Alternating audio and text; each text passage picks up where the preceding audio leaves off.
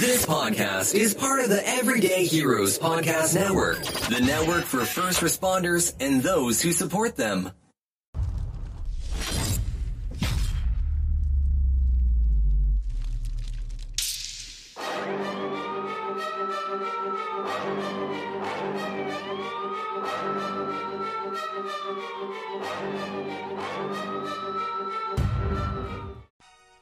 Welcome to the Hero Academy podcast, the place where we can celebrate and highlight our frontline heroes.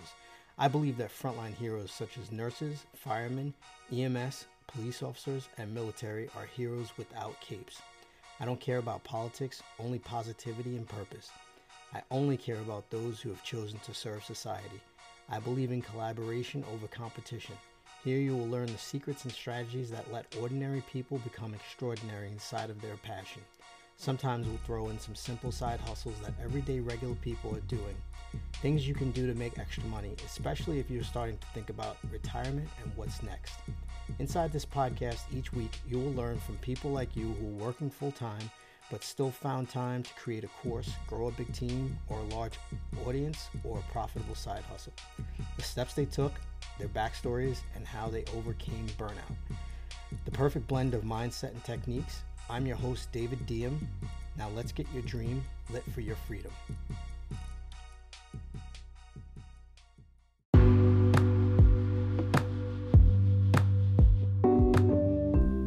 Hello, friends and family, and welcome. Thank you for joining us for this week's episode of the Hero Academy podcast. If you're a frontline hero, police, fire, EMS, military, or medical professional, then you are in the right place, and this show is for you. This week, I'd like to introduce you to our guest, Tony McNeil, for episode number 13. He is the host of the Off Duty podcast and the creator of the Everyday Heroes Network.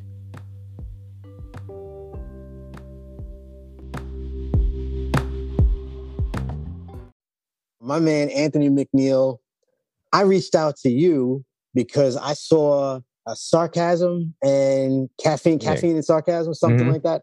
Yep. I saw his podcast. I scrolled all the way down to the bottom, and somehow I saw the network. And I was like, wow, he's part of a network. I'm like, this is the network that I want to be a part of. I'm like, this is the one. Yeah. You know? Yeah. So then I spoke to you on the phone, and just your vision for the network. I'm going to let you tell it. I'm not going to tell it, but just your vision. It spoke to me. It spoke to my heart and who I am. And we have a similar soul, man, that entrepreneurial soul. And we also have that heart of service, you know, because we're both in law enforcement. Tell the audience, for those that don't know you, a little bit about your story. Oh, man. You know, I'm the oldest of three. I live here in Michigan. My entire life, I wanted to be an entrepreneur. That's all I knew. My grandfather was an entrepreneur. My uncles were entrepreneurs. And so it was just a part of me. I knew when I grew up, I wanted to own a business. I just didn't know what kind of business it was or how I was going to even get it started, you know. But along the way, I tried many different things, T-shirt businesses and you name it, I've tried it. Did you do any network marketing? Yep. Yeah, that was actually my first introduction was Amway, you know. Me too. 18 years old. Yep, into the whole entrepreneurial space. And that was my first introduction, you know, and obviously we know how that ended up, but but yeah, it continued the bug, man. And from there, you know, like I said, I just kept pursuing different things. And once I actually got into police work, which, you know, I'll tell that story is a whole nother hey man, we got time. Interesting point. So let's hear it. Well, when I got into police work, I never wanted to be the police. That was something that had never crossed my mind. Like I said, I always wanted to own a business, and I had just returned home from college after a year of college. I tore my knee up playing football, and I was kind of in limbo as to what I was going to do. And I went back to work at the restaurant that I used to work at in high school and before I left for school and everything. And I'm standing up front one day, and the then new chief of police comes in. He's making his rounds and introducing himself to all the business owners. And I just happened to be standing up front, and we got to talking. And he was the first Black chief, you know, the city had ever had. And he asked me, he goes, "Have you ever thought about being a cop?" And when he said that, right away in my mind, I started thinking, that's how I can get the money I need to start a business. And he says, we have this cadet program. You have to test for it and apply and all that stuff. And I did that, and I ended up finishing number 3 on the list. And 6 months later, I was in the academy. And I was with the department that was in 92. I left the department in 1995 because once I got the money built up and I had found the business that I wanted to purchase, which was a janitorial franchise, I ended up leaving the department to start the business. And I was gone for 14 months, approximately 14, 15 months. And the business was up and running and it was doing good. And my chief called me and asked me if I wanted to come back to work. And I was like, yeah, because I really did enjoy police work once I got into it.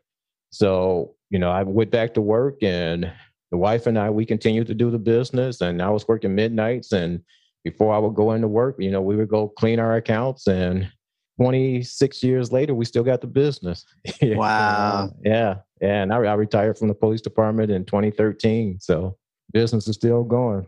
The beauty about a cleaning business is you can scale it up to, as many accounts as you can handle. It's just about finding good employees, right? That's the key right That's there. The key. That is the key. And that is like trying to find a needle in a haystack.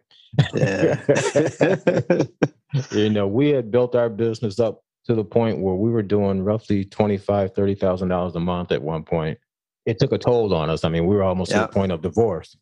And trying to deal with employees and that whole headache, it just wasn't worth it. So we scaled it back down to a manageable size. And like I said, we've been happy ever since. So no complaints. I mean, it's done a lot for us, that we never would have financially. It's helped us achieve a lot of the dreams that we wanted to achieve. So all the headaches was worth it. That's a beautiful story, man. What were you doing before you started working in the PD? Like, how old were you when you started? I was 27. Okay, yeah, so what were you doing before that? I was a cook in a restaurant. Yeah, I would have went to school for a year. I played college football for a year at a junior college, and I ended up tearing my knee up, and I didn't go back to school the following year because, like I said, I wanted to start a business. I just didn't know what it was going to be or how I was going to do it. And I ended up staying up at that restaurant until that day the chief came in. And that was probably 4 or 5 years later, and like I said, I was 27 when I started, and at the chief night, it's just funny how everything just works out, because for me to be standing in that spot at that moment when he walked through the doors, had I been in the back, none of that would have happened, So now, what was his purpose there? Was he just like meeting some of the business owners? Is that what he was doing? Or was he he wasn't actively recruiting? Because I'm sure you got a recruitment unit. No, yeah, he was brand new to the city, and he was just going around introducing himself to all the different business owners. That's all. Wow. And like I said, it was it was in between lunch and dinner, and I just happened to be standing there when he walked in.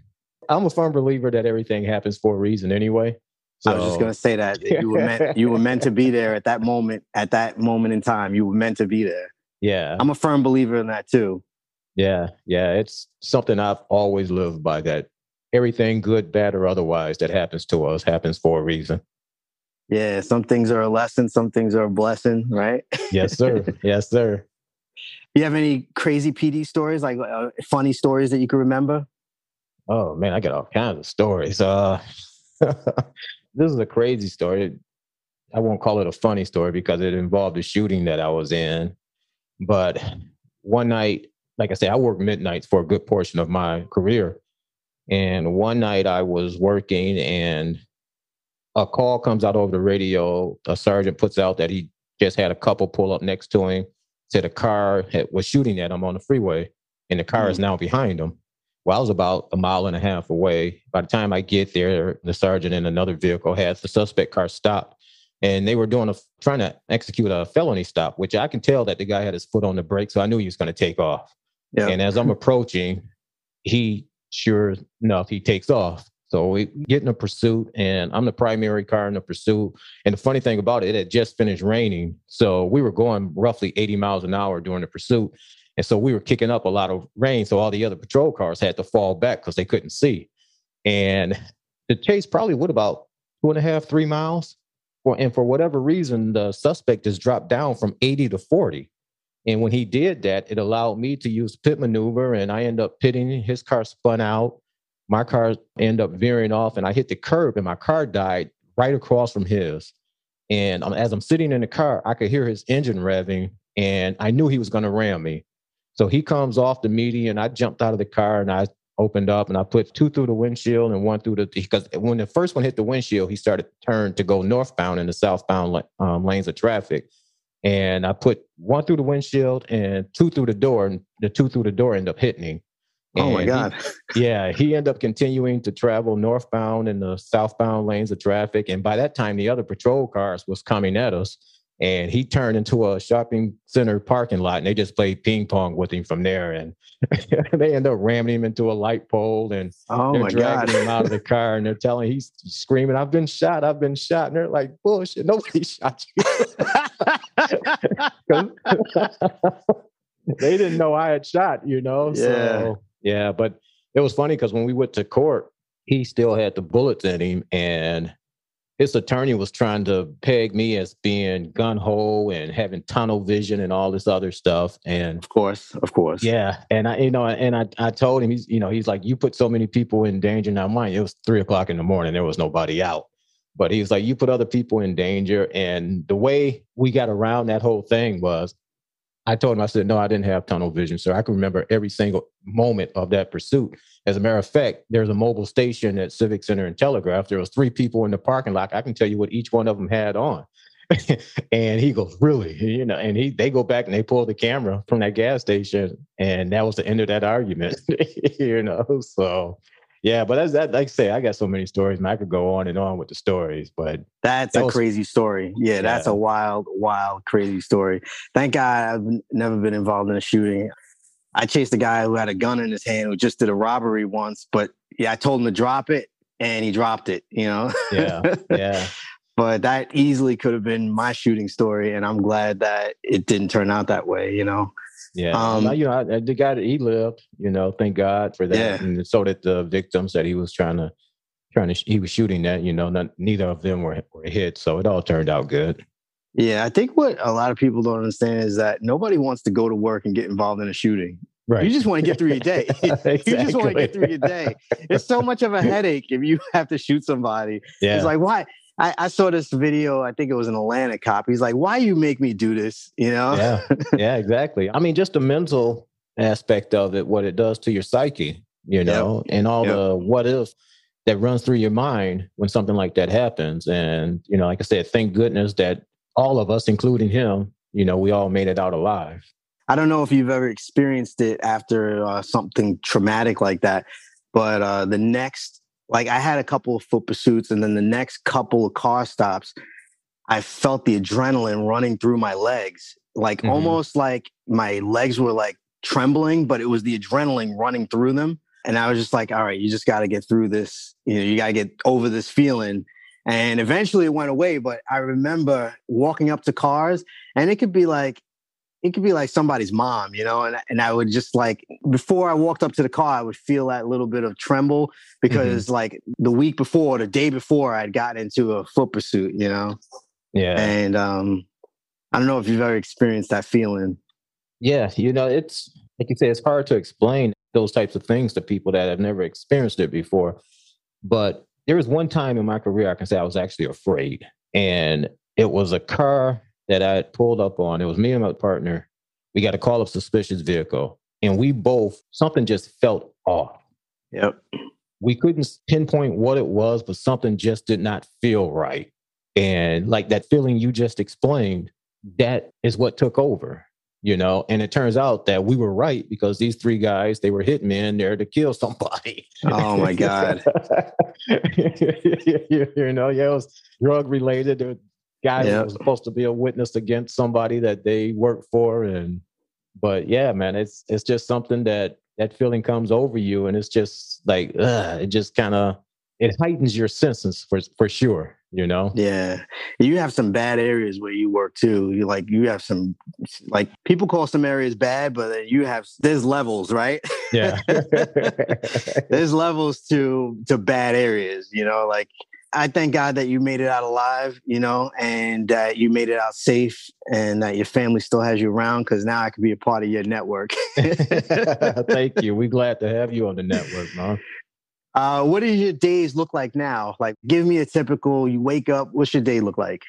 Honestly, man, I'm up usually about 5 o'clock in the morning, and from 5 up until pretty much probably 2 o'clock, I'm on the computer or on the phone.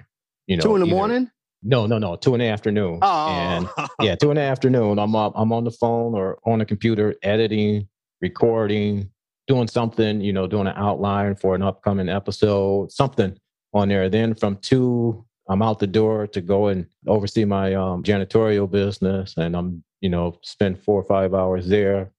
Then I'm back home and just enjoying some time with the wife, watching TV or something, eating dinner, and hit the bed, and then back up and do it all over again. You but just celebrated an anniversary, right? Back in February. Yeah, back in February. Yeah, 28 years. 28 years. God bless, man. That's awesome. Thank you. Congratulations. Yeah, appreciate it. Yeah, we're actually leaving in, I think it's 2 weeks to go to Aruba, which is where we actually went for our honeymoon.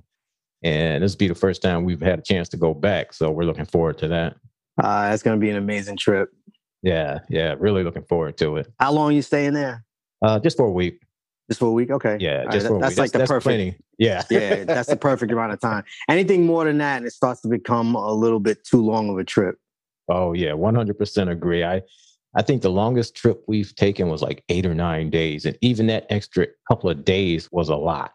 Especially once you've seen and done everything, then it's just like, okay, I don't care where you go in the world. There's no place like home, Yeah. So if you go really far, like I went to Japan, I went to Philippines. I spent 9 days in Japan, and those days went like super quick. Okay. I spent 12 days in the Philippines, and that trip felt like the last few days, I was like, all right, I'm ready to go home, Yeah. Like I said, you can go to paradise, man. And if you're there too long, you're just ready to get out of there and go back home. Yeah, you're ready to open your own refrigerator and sleep in your own bed. Yeah, for sure. What's the things that you're most passionate about now? Oh, 100% podcasting.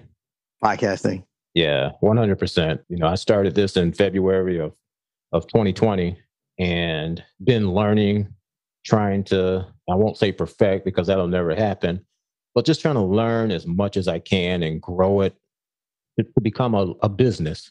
Yeah. And that's the final goal, to get it to the point where it's a business.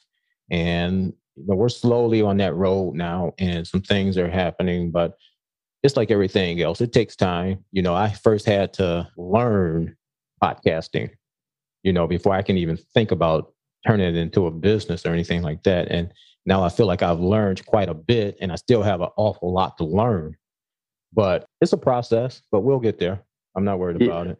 I enjoy learning, and I enjoy improving on something. Each week, I'm like, okay, I know what I need to improve. Like, I'm looking at your setup right now, and I'm like, I've known that I've needed some kind of something in my background for a while, because I had planned on doing videos. But right now, I'm focused on the audio, getting the audio better.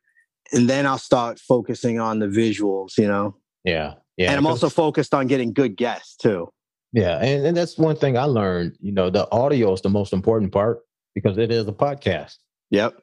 If people can't stand the audio, they're not going to listen, so that has to be on point. What's the biggest challenge of being a podcaster that people outside think is easy? This is going to sound funny, but I would say the talking part. And the reason why I say that is because people think you just get on the microphone and you just start talking. And when I first started that's what I thought. But the more I've studied and the more I've learned about this industry, I realized that's not the case. You have to keep an energy up. You have to be engaging. You have to entertain. I mean, depending on the type of podcast you're doing. I mean, if you're doing some type of medical or true crime where you're just describing someone, Right. Obviously been killed or something, then.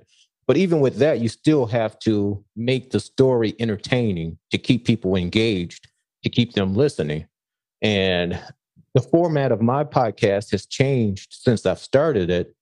And that's because I've gone from just a conversation to a show. And I'm seeing that the difference in the outcome has been more listeners and more reviews and more downloads as a result of that, and the feedback that I've been getting. Because people don't want to just hear, at least in my experience, I've learned that people don't want to just hear someone on the microphone just talking, just having a conversation about anything and everything, which is what I used to do when I started. So I had to learn that there's a format to all of this. And I had to learn to put that format. I had to learn to take that format and match it to what I wanted to do. Yeah. So what was your first format of your podcast? It was just straight up just having conversations with people? Yeah, I think I had maybe 4 or 5 questions that I wrote down, and from there, it was just kind of stumbling over what I wanted to say and not really paying attention to the guests as they were speaking, because I was thinking of my next question. And with my format, by putting together a format, I already know the direction I want to go when I interview someone.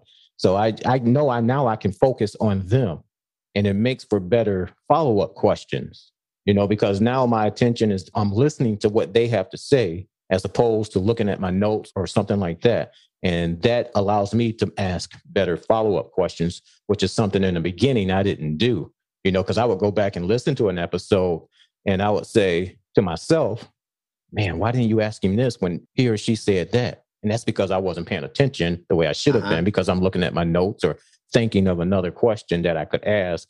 And I end up missing something that was even more important or a better subject than what I was thinking about. So, right. Yeah. I look back on old episodes and I realized that I was so focused on getting my next question out that I missed something important that they said. And I was like, oh, we could have definitely expanded on that and it would have been a much better episode. You learn as you go along, like I said to you earlier, you build the plane as you fly it, that's exactly. And exactly. As long as you have a growth mindset, you'll be all right. As long as you don't have that fixed mindset. Just switching gears a little bit. How did you decide on the podcast network, and how did you decide to build that? What made you decide to build that? Man, it's funny how that came about, because once I got to a point where I felt like my show it had the ability to become a bigger podcast, I started looking at other ways that I could monetize it and grow it. And the more I got into podcasting, one thing that I noticed was that a lot of the bigger podcasters that I listened to, like Earn Your Leisure and some of the other podcasts that are out there, Joe Budden, they were all putting together networks. And I started looking to see, what networks there were that were out there for first responders and law enforcement. And there wasn't any. The closest thing I found was a website where the guy just had a bunch of links to a bunch of different podcasts in the first responder niche.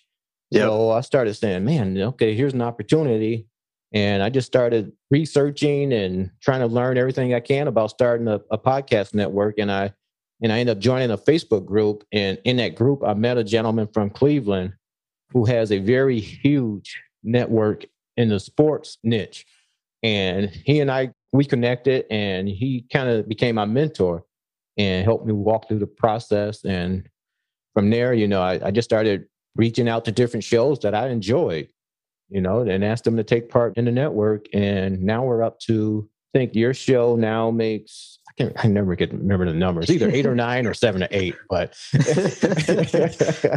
we're 7 to 9 shows deep right now. So yeah, that's great. And the name of the network?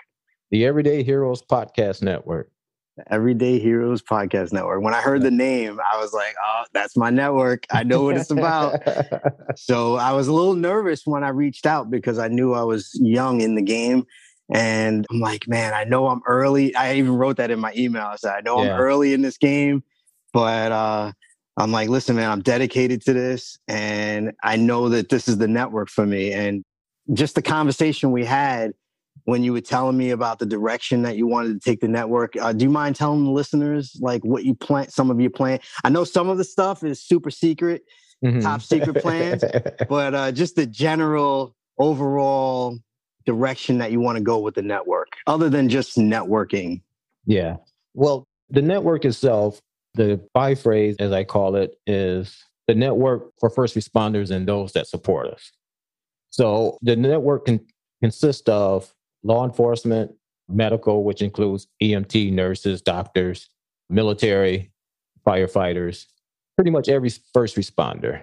And the goal with the network is to bring all these shows together so that we can have a network of shows and put in resource and combine all of our resources, our downloads, our social media platforms, all of those numbers together to bring on sponsors, you know, and that's the bottom. That's the ultimate goal, to bring sponsors in and help all of us that's putting in all these work, making these podcasts some money.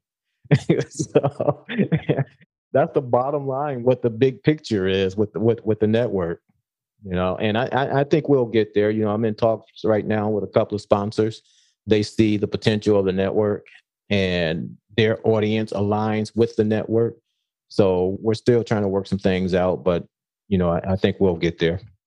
I love it. I love the vision. And after our conversation, you got me thinking about sponsors and like started to go after some sponsors, you know.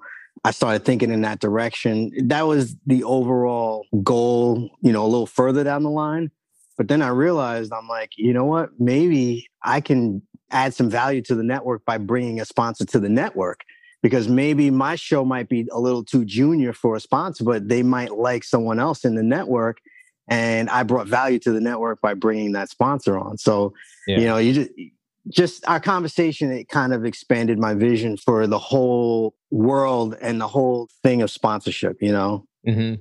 Well, that was the thing when I started the network. I didn't want huge shows because it wouldn't be fair to have this one big, huge show. And then you have all these other shows that aren't at that level yet. And you bring on a sponsor, and this show is the one that's producing all the downloads, but you know, they're splitting the money with everybody else. So I wanted shows that were kind of in the same arena, and it just made a more level playing field for everybody.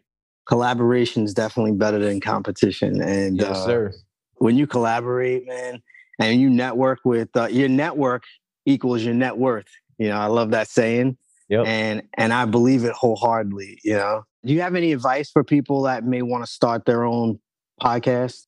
Be prepared to work. If you're serious about it, be prepared to work, because it takes a lot of work. It takes a lot of time. Learn as much as you can. And like we said earlier, it's a podcast.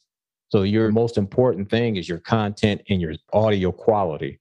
Yep. Because if those two things aren't there, your podcast isn't going to last. It's as simple as that. And it's funny because I was listening to Dave Jackson, who's very big in the podcasting industry. I was listening to his podcast the other day, and he had posed a question about, do you feel that your podcast is not blown up yet because you're not a celebrity? And he went back and he brought on a guest who worked at Podcast One that works with all these big celebrity podcasts. And he was talking about the number of celebrities that have tried to start podcasts, but have failed because they thought just because of their name, they could come in and, like everything else, just have everything handed to them, you know, but they didn't realize the work that was involved. And like Paris Hilton's show and Kathy Lee Gifford, I forgot the other people that he named. There was like 4 or 5 people that he named that are no longer doing the podcast because they didn't realize what all it entailed and the work that it takes. No, there's a lot of work involved, and you got to be dedicated to it, you know? Yeah, for sure. You got to know that this is your lane, you know? Yep. And that's the other thing, you know, pick a lane and stay in it. Don't try to be everything to everybody, you know, and try to separate yourself. And that's what makes my podcast different from all the other law enforcement podcasts out there, is that I focus on the people. I don't get into politics and tactics and all of that stuff. For me, it's all about the people and getting to learn about the men and women behind the badge on a personal level.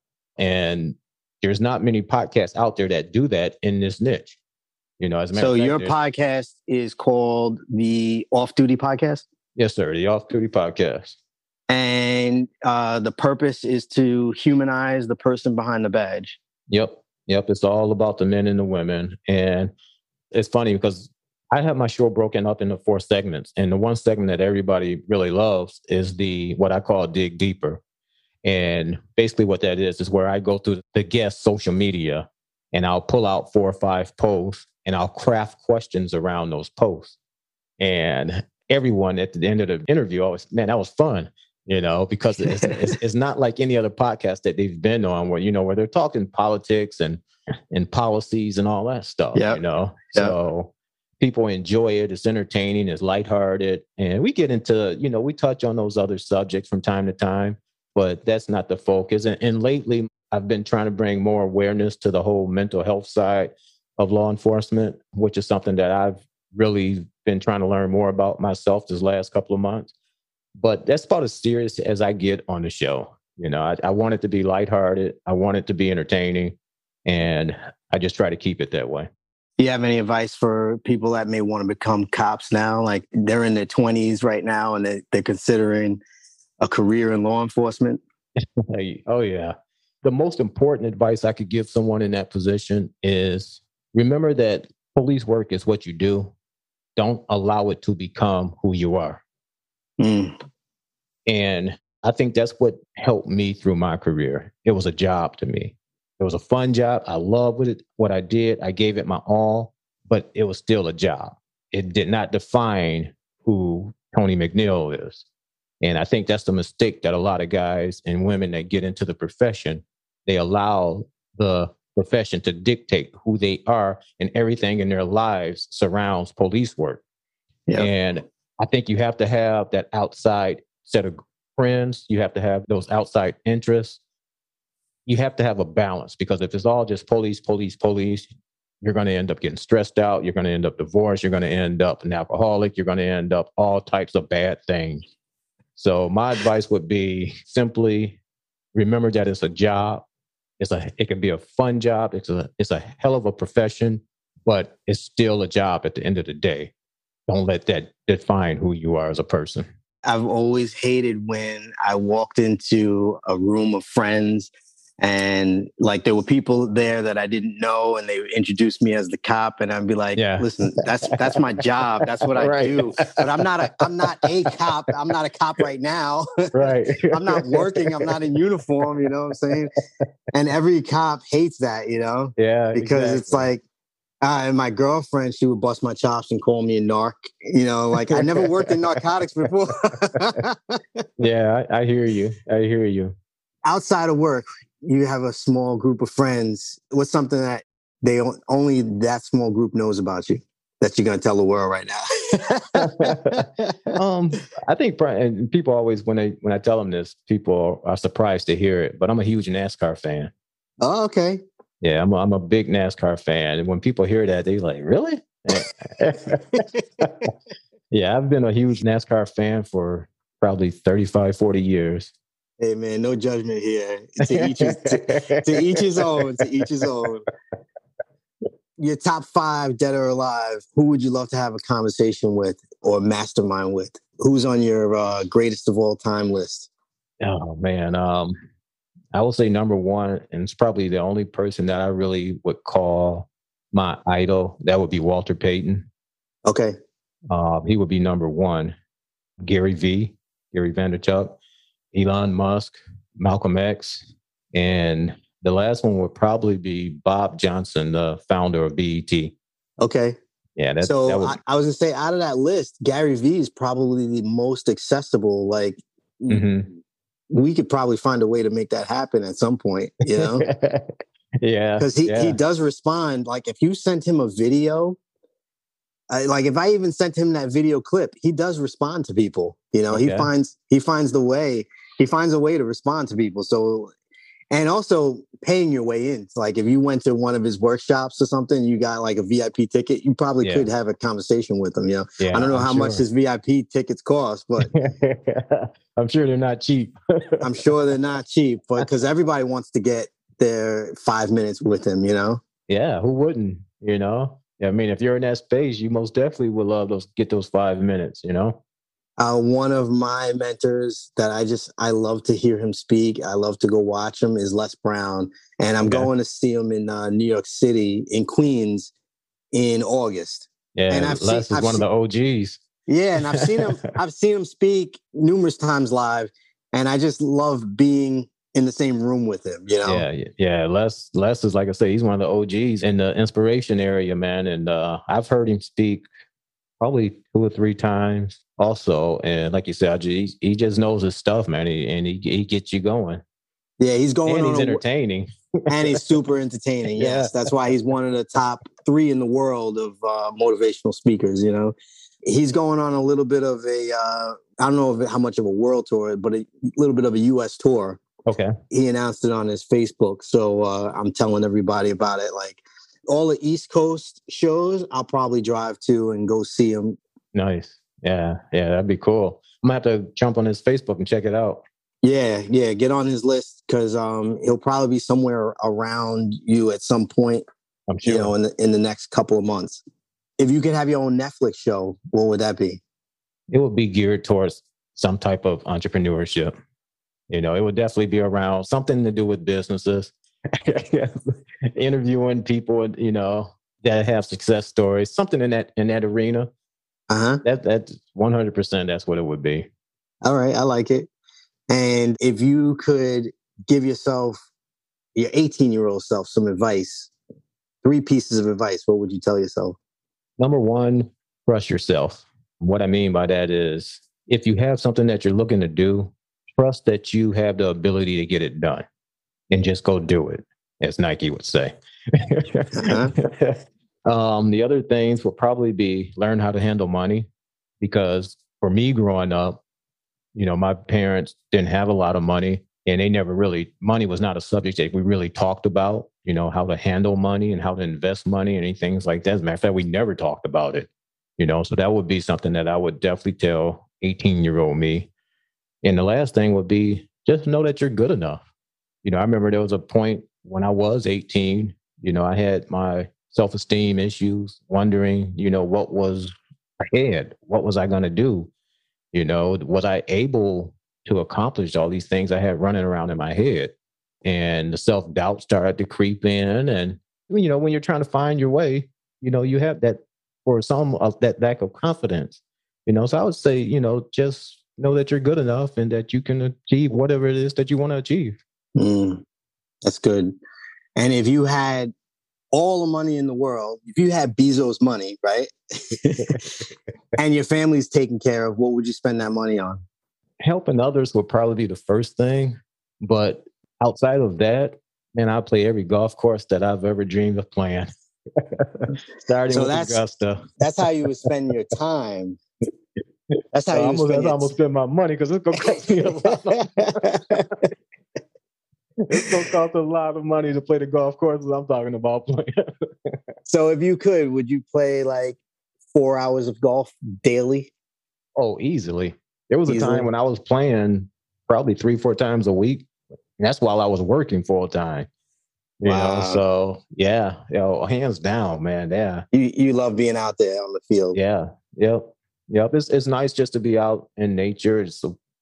I would say it's a nice place to relax and think, but it depends. That goes with how you're playing that day.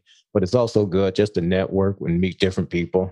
I used to work midnights also, and I was big into networking. When I went to days, I would just like start having conversations with business owners. And it's amazing the stuff that you'll learn from people if you just have conversations. And then people would be surprised that I would give them my number and I'd be like, listen, I'm going to have a conversation with you. We're going to talk when I'm off duty. Yeah. And I would actually call them up and just have conversation with people. I have so many contacts right now. So that was one of the good things about being on the street, you know, as a street cop. What's some of the legal entrepreneurial ways that cops can make money? Say they're working full time, just off the top of your head, what's some ways that cops could look to make some extra money? Man, let me just say this, and this doesn't just go for cops, this goes for anybody. Mm-hmm. Today, with the internet, if you can't make money, I mean, man, there are so many things that you can do. And we brought it up earlier, earn your leisure. You go on there and you just listen to some of the stories, trucking, real estate. I mean, for cops, real estate is something that would be good because you're driving around anyway. Driving around, yeah. And it gives you the time. And that's from both an investment standpoint and as an agent. You know, there's, you know, the merchandise whole thing. You have drop shipping. Yep. Yeah, you have, man, like I said, I mean, it's just so much stuff out there for not just for cops, but for anybody. I think nowadays there's probably more ways to make money if that's something that you're into than ever before. You just have to find something that you have a passion for. That you Yeah. enjoy. Yep. Yeah. Find something you have a passion for and figure out how you can monetize it. And I give you, okay, we'll stick with the law enforcement. A lot of the, I don't know about the department you work in, but a lot of the guys that I work with were into hunting and fishing. Start a YouTube channel, start a podcast. You can do coaching. You can do whole events where you put on golf trips, or fishing trips or something. There's so many different ways to make money nowadays, man. And they're all outside of the traditional 9 to 5, go to college paths. You just have to find what you're passionate about and just pursue it. I'm high on the coaching because you can do it from anywhere in the world. You could use Zoom and you could use your cell phone, and you don't necessarily need a website just yet. Like you said, there's just so many ways. One of the things about entrepreneurs is they always have a lot of projects going. You and I joked about that and laughed. What's your next project? Right now, my next project is my mastermind, and that's what I'm looking to put together. And the mastermind is called the IGY6 Law Enforcement Mastermind, and it's built around, or the focus is on mental health and helping officers identify and cope with the day-to-day stresses of the job. And it's going to be a 90-day mastermind. I'm going to have mental health experts come in. Also, there's going to be peer-to-peer sessions that, folks can attend. And that's all going to be virtual. But in addition to that, once a year right now, I'm looking at once a year, we're going to do a in-person retreat for 4 days where I have 5 officers bring their spouses or significant others, and we'll work on relationship stuff and continue just bonding and mentoring, and have some experts come in and talk about marriage and things like that. That's what I'm in the process of doing now. I've just put together, and my whole mastermind gears around a journal that I put together for law enforcement. And the journal is it's the start of it. I have what I call my 3D process: document, discuss, and deploy. And the documentation comes from with the journal. Each day that you're working, you write down your most stressful event of that day. You put down your stress levels, how much sleep you get, and things like that. And then each week we get into the mastermind and we discuss everybody's week. And then we started brainstorming and help the other people. And we talk about things that they could do to cope, to overcome those situations when they come up in the future. And then once you get your plan for that week, you go out and you implement it. And that's the next thing that I'm working on, besides the network and trying to grow that. But that's the next big thing. Yeah, I love it, man. I love the idea around it, and I can't wait to promote it. How far out do you think until this mastermind comes together? I'm shooting for September. Okay. To have is when I would like to launch everything. And it's funny because I just got an email from a lady her husband actually works in corrections, but he's going to be starting an academy. And she came across an Instagram post that I made, and she reached out and she wanted to know, is the journal going to be available even if you can't attend the mastermind? Because she thought it would be something perfect for her husband to kind of help him identify, because he's going through a lot of things now, obviously working corrections. And she realized that the stress that he's being under just in that setting. So she can't imagine what it's going to be like once he get into, this side of law enforcement. So she wanted something that could help him identify what's been going on with him and have some type of coping mechanism. And of course, the journal will be available. I don't know what the price will be or anything like that, because this is something that I created from scratch. I came up with the whole concept for it, the design, the layout, everything. So I really don't know how it's going to be priced or anything like that at this point, but it won't be no more than $60. And that depends on the packaging that I put it in, because it may come with more than just a journal. It may be like a pen and some other stuff inside. But I haven't decided yet. I love it. I really appreciate you coming on the show. When we had that short conversation on the phone, I just got so excited to have you on. So I'm going to respect your time because I know you're a very busy man. I'm going to give you my final 5, rapid fire questions that I ask everybody. And I like to end on a fun note, so I keep it fun. How do you define a hero? What's your definition of a hero? Someone that's looking to take care of everybody else and running in when everybody else is running out. That's the true definition. That's one right there. when stress is at its highest and you're at its lowest, you feel like you might be at a breaking point. How do you save yourself? Shut everything down. I just shut it all off. The news, TV, social media, telephones. Shut it down. Get me a cup of tea and just chill. Sit on the front porch and just relax. I love it. So you get quiet. You get still. Yeah, because that's when I think. Yeah, a lot of people can't stand that time thinking inside their heads, but that's how you save yourself. How do you show love to yourself? Because I see that you obviously kept yourself. You were a collegiate athlete. You kept yourself in shape your whole career, and you're still in shape. You're still in pretty good shape right now for your age. Yeah. For your age. How do you show love to yourself? How do you take care of yourself? Busy, man. For me, it's just seeing my kids doing and achieving the things that we hope that they would achieve. For me, that brings me self-satisfaction to see that they're buying their houses now, that they're in their careers now. They're both starting their careers. One's a lawyer and the other's, she just got her job with the Defense Department in DC, both college graduates. One's married now. For me, that brings me joy and satisfaction. You know they're going to be all right. Yep, that gives me a huge peace of mind to know that when my wife and I are gone, that they will be able to take care of themselves. And what's your greatest strength? What's your power? My ability to read people. Your ability to read people. You play cards at all? You play poker? Nope, never played. Because that ability to read people comes in very handy. I was a hostage negotiator, and I think that's where that comes from. Okay. A lot of the training that I got as a negotiator, and I think that's where a lot of it comes from. Yeah, that's cool. And if you had a comic superpower, what would that superpower be? Time travel. Time travel. I would want to be able to snap my fingers and travel through time. Would you go forward or would you go back? Both. I do it all. I'll do it all.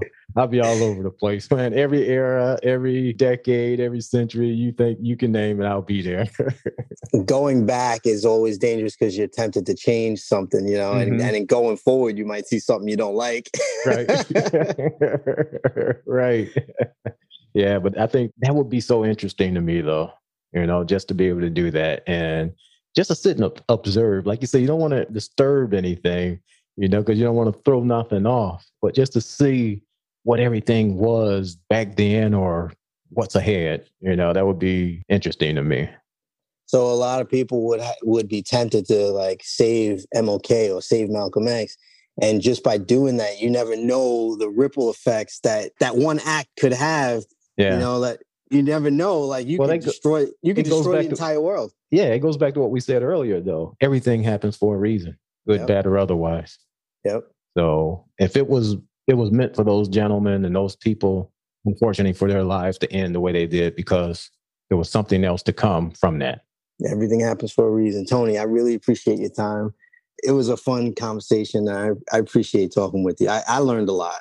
Likewise, man. I'm so glad I had this opportunity to come on and take part on your show. I'm extremely happy to have you as part of the network. I'm looking forward to working with you and helping you grow your show, growing this network, and just continue success to you, man. And just keep grinding, keep hustling, keep doing what you're doing. And, we all got that one goal, just to make everything a little bit better.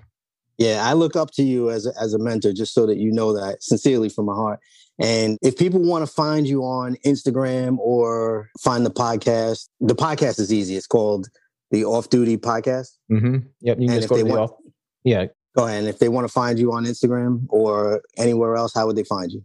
Yeah, the Off Duty Podcast. If you just Google that, everything comes up. Or you can just go to you can just go to the offdutypodcast.com, and I'll get links out to all the social media from there. That's probably the easiest way, because you can access some other stuff while you're on the site, while you're there. All right, brother. I appreciate you. Enjoy the rest of your day. Thank you, Tony. Thank you very much. Likewise, Dave. All right, man. Take care and stay safe out there, bro. Thank you, too. Be well. All right, now.